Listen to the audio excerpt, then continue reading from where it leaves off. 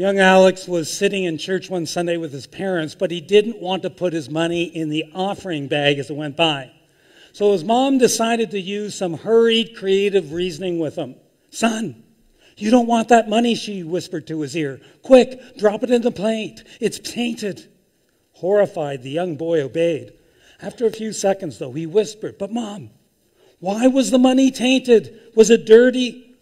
"Oh, no, dear," she replied. "It's not really dirty. It just tain't yours and it tain't mine," she replied. "It's God's." Well, there's an element of truth to that. Not maybe how I would recommend you teach your kids about giving, but yeah, God does remind us that it tain't ours like none of it. And with that really bad groaner, let me open up this third message in our Thrive series with these words from Jesus. It is more blessed to give than to receive. A lesson that Alex was struggling to learn. It is more blessed to give than to receive. And I can hear some of you saying about that verse, "Well, yeah, that's a no-brainer."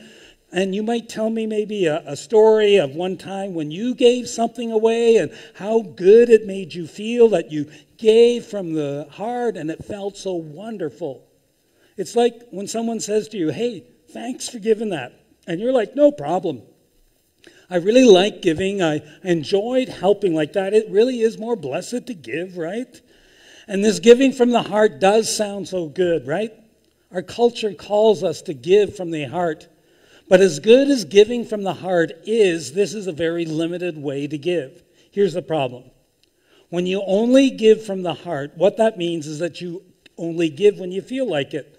And it makes it very easy for you and me and everyone else in Canada to say, "Hey, am I ever generous? And I feel blessed when I give. I feel so good when I give. Yeah, I'm a good person." Yeah, most Canadians describe themselves as generous. Even when the stats say that we're giving less and less every year, we think we're generous. We do, right? The truth is, this phrase, "it's more blessed to give than to receive," is not saying what you think it is saying. Because it's not referring to a moment in time when you gave randomly from the heart to some cause. Rather, it's a call by Jesus to a way of living.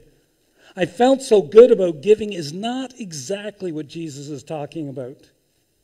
I don't know about you, but me, when I was growing up as a kid, when I heard the phrase, "it's more blessed to give than to receive," I went, "Yeah, okay, but you know what I think? It's actually more blessed to receive."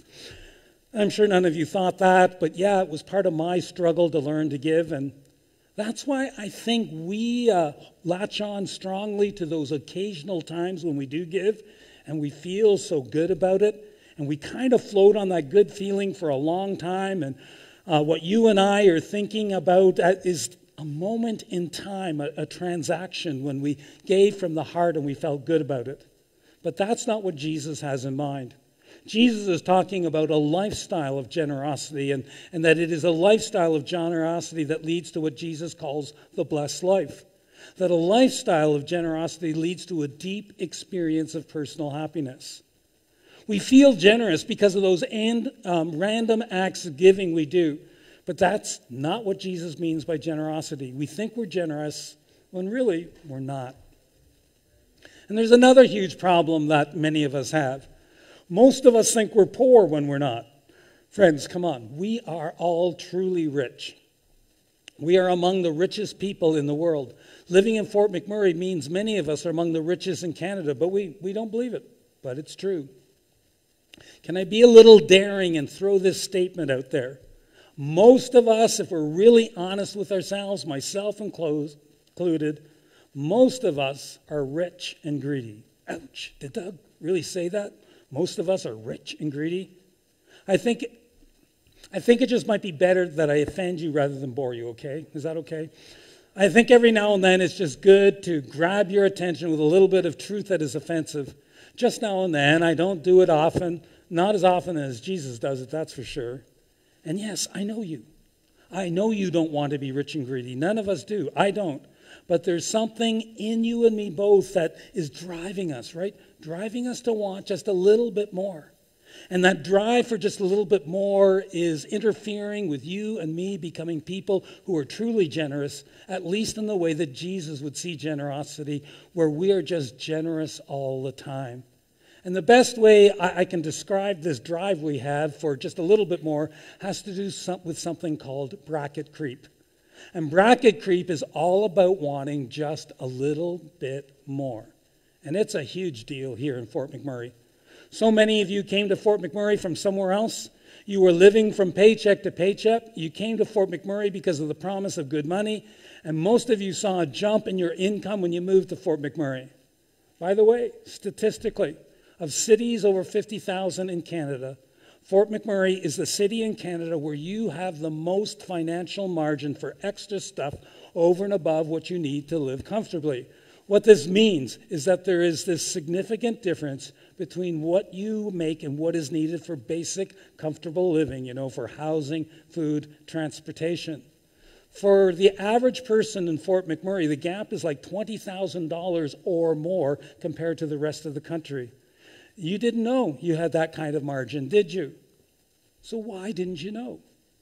Because what happens to most people in Fort McMurray is we are so used to living from paycheck to paycheck like we used to live back home that we just fill up that margin from our higher incomes with stuff so that we're still living from paycheck to paycheck. That's bracket creep. When I got married, I was living in a 600 square foot apartment in the least expensive building in Markham, just north of Toronto. Yeah, in that apartment, I had no ability to control the heat other than open the windows, and that didn't help much. I had stuff in the closet that literally melted. I was also in the most violent building in Markham. There were at least 2 shootings in our building while I was there. I was the youth pastor at Unionville Alliance Church, just north of Toronto at the time, and that's all I could afford. It worked. I wasn't in the drug trade, so I wasn't too worried about getting shot, and just some plastic stuff, including some cross-country ski boots, melted a bit. I was single. It was fine. My first car was a very well-used 1969 Volkswagen Beetle. It had an interior gas heater that didn't work. So my girlfriend at the time, not Jane, had to scrape the inside of the window while we were driving when it was winter. I really envied people who had a real car like the American Motors Gremlin, and so I got a 1974 AMC Gremlin, blue with a white stripe, just like you see in that picture. Although Time magazine lists it as among the 20 worst cars of all time. But when I got it, it was so awesome. And then I got married, and I envied those with minivans, and I became a minivan owner, and I had the kids to fill it. My salary as a youth pastor at Unionville Alliance was $17,000, but I always felt, I need a little more. And the church was generous every year, and after 6 years, it was like $25,000. And then I became the director of kids camp, Camp Minneoe, north of Toronto, and my salary was $28,000. That was incredible. You get the picture. Because the problem is, nobody ever feels like they've made it. Yeah, where you used to live, you had a starter home, but then your best friend bought a new home, and suddenly yours didn't look so good anymore. You got a raise, and you didn't know what to do with it, so you just upgraded. A few more meals out, a new living room sofa, a new truck, and, a new machine, snow machine to put on the back of that truck, yada, yada, yada. Here's the principle. Your desire always exceeds your income, always. So if you're waiting to give from the heart or to give to something like Thrive, it doesn't happen at a level it doesn't happen at a level that you want to give. It doesn't happen at a level that you should give it. Often it just doesn't happen. And if you're counting on your heart feelings to fuel consistent, generous giving, you'll be waiting a long time. In fact, here's the truth. The richer you get, the less most people give. But enter Jesus, who says it's more blessed to give than to receive. Let me give you some context for this verse. It's in the book of Acts, and at this point, this is the story of the Apostle Paul. He's going to cities, villages, and towns all around the Mediterranean, telling people about the risen Jesus while he's planting all of these churches. Paul is leaving the city of Ephesus, heading to Jerusalem, and he knows he's going to be arrested and that the people of Ephesus will never see him again. He knows that this journey will ultimately lead to his death. This is one of the most emotional sections of the New Testament. Paul is saying goodbye to his friends. He's saying goodbye to his supporters. He's saying goodbye to all of these church leaders. He's saying, I'm leaving you. You'll never see me again. They're begging him not to go. And Paul begins to talk to them about how generous he's been with them. He's not bragging. He's just saying, I've lived a generous life in front of you. Now, as I go, I'm calling you to live as a generous people. And he throws out this little statement that they all knew. He said, you'll remember Jesus said, it's more blessed to give than to receive. And yeah, they remember. And these are Paul's final words to the people in Ephesus. Live generously for the sake of others. And as you will see from this verse, when Jesus talked about the generous life, he called it the blessed life. Friends, all through the Bible, you will see a direct connection between giving and being blessed, between living generously and experiencing blessing. You can't miss it. It's all through the Bible. And what Paul is saying in his final words to the Ephesians is that if you live a generous life, not if you have moments of random generous giving. No. If you live a generous life, if you order your life around generosity, you will be happy. You will be blessed. Happiness is an outcome of a lifestyle of generosity. This is the idea behind Paul's teaching to the Corinthians when he writes, remember this, whoever sows sparingly will also reap sparingly, and whoever sows generously will also reap generously.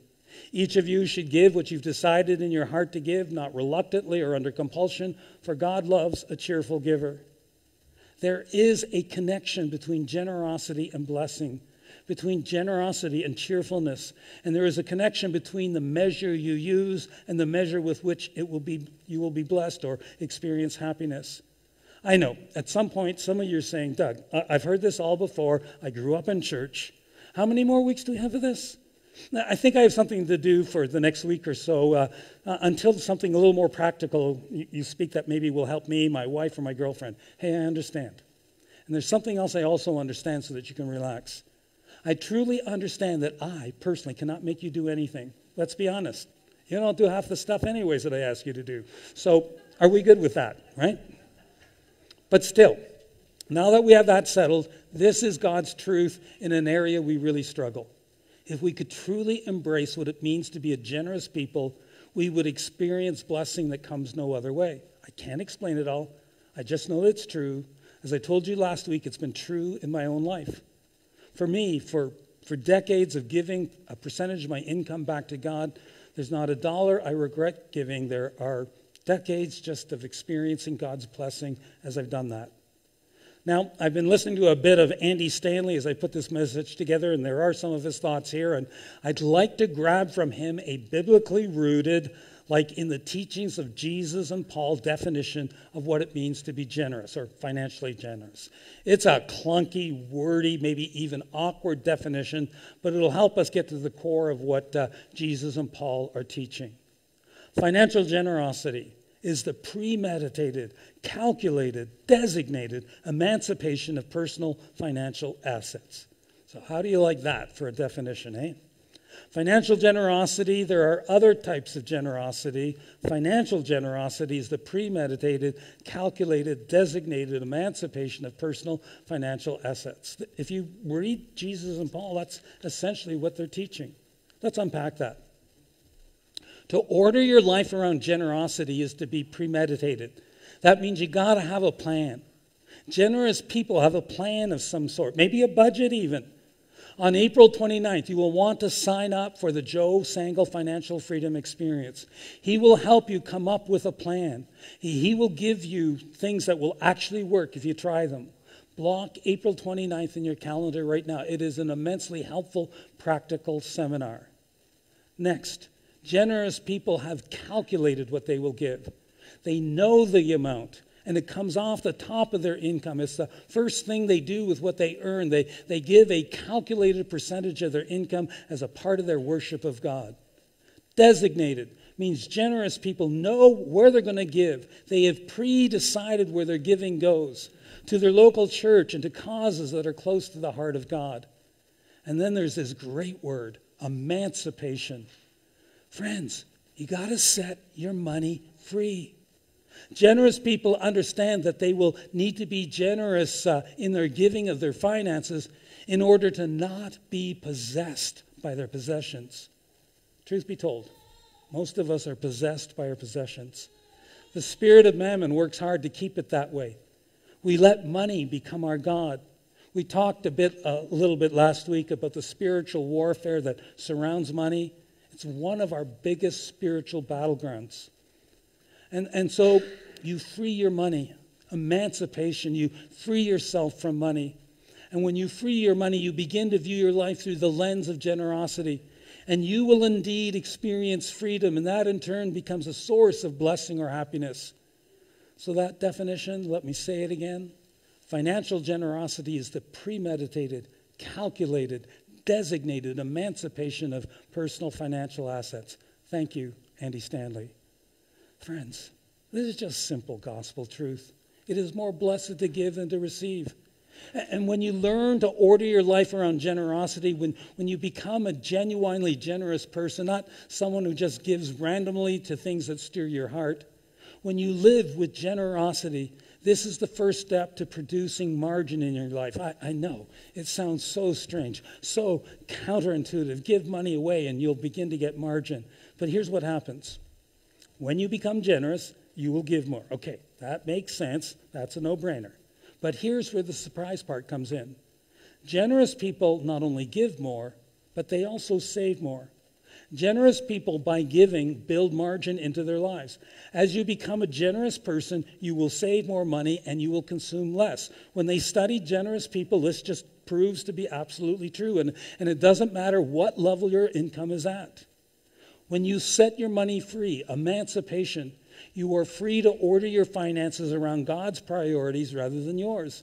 And what really happens is your priorities are God's priorities, and you find yourself living on mission for God, and your life takes on meaning and purpose, and you're experiencing the blessing that comes from giving. Okay, let me close with this story. I've grabbed this from a guy named Mark Batterson. In Westminster Abbey in London, England, there is a memorial to a man named Jonas Hanway. This is a famous British church. It's the final resting place for some of history's most famous poets and politicians and scientists. You have people like Queen Elizabeth I, Sir Isaac Newton, Charles Dickens, and Charles Darwin there. The memorial to Jonas Hanway pictures a man giving clothing to children with an inscription that reads, "The helpless infant nurtured through his care. The friendless prostitute sheltered and reformed. The hopeless youth rescued from misery and ruin and trained to serve and defend his country." And it goes on and then concludes, "This was the friend and father of the poor." Jonas was one impressive human being, someone who lived a generous life, a friend and father of the poor. Now, Jonas Hanway made his fortune as a sea captain and merchant. Later in life, he took his fortune and used much of it to help those who couldn't help themselves. But there's something else that Jonas Hanway is famous for. He did what no Englishman had done before. You can look this up. Jonas Hanway was the first male Londoner to carry an umbrella. At the time, the portable roof, as it was called, was considered an accessory suitable only for women. 250 years ago, real men got wet, okay? So picture Jonas Hanway walking the streets of London, singing in the rain under his umbrella, and imagine the coach drivers and the chimney sweeps hooting and hollering, just giving him one hard time. Jonas Hanway just might have been the most mocked man in his generation, but he was also the driest.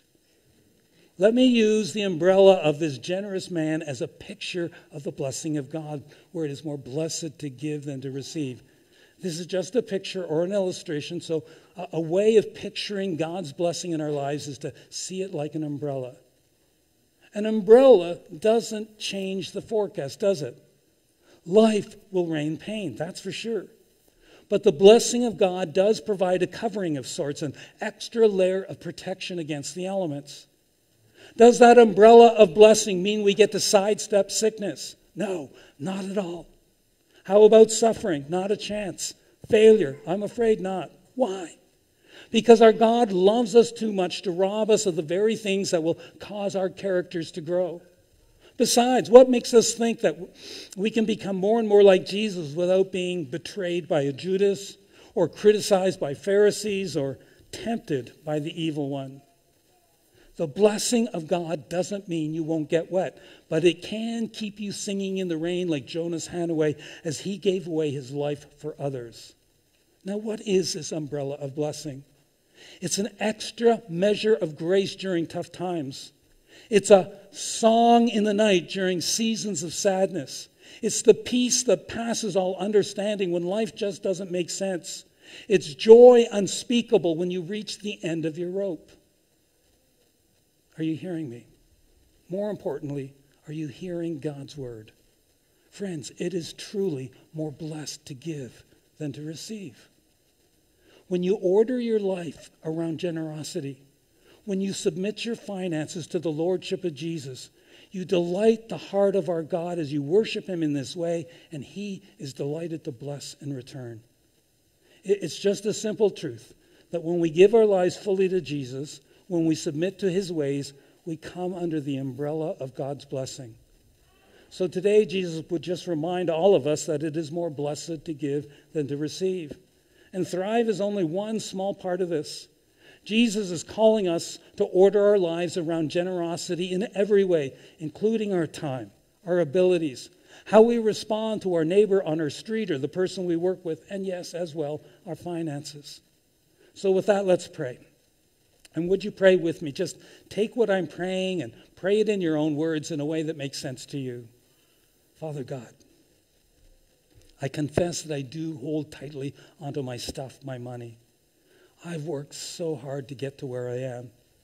And now inflation is eating away at whatever little margin I think I have. I want to be truly generous. God, would you help me to trust you so that I can become generous? And not just generous with my finances, but generous with my time, with my abilities. Generous with the people that I live with, the people on my street. Generous with the people that I work with. I do yearn for that sense of blessing, that sense of fulfillment, for the joy that comes from living my life with and for you. Lord, I believe. Help me in my unbelief. I pray in Jesus' name. Amen.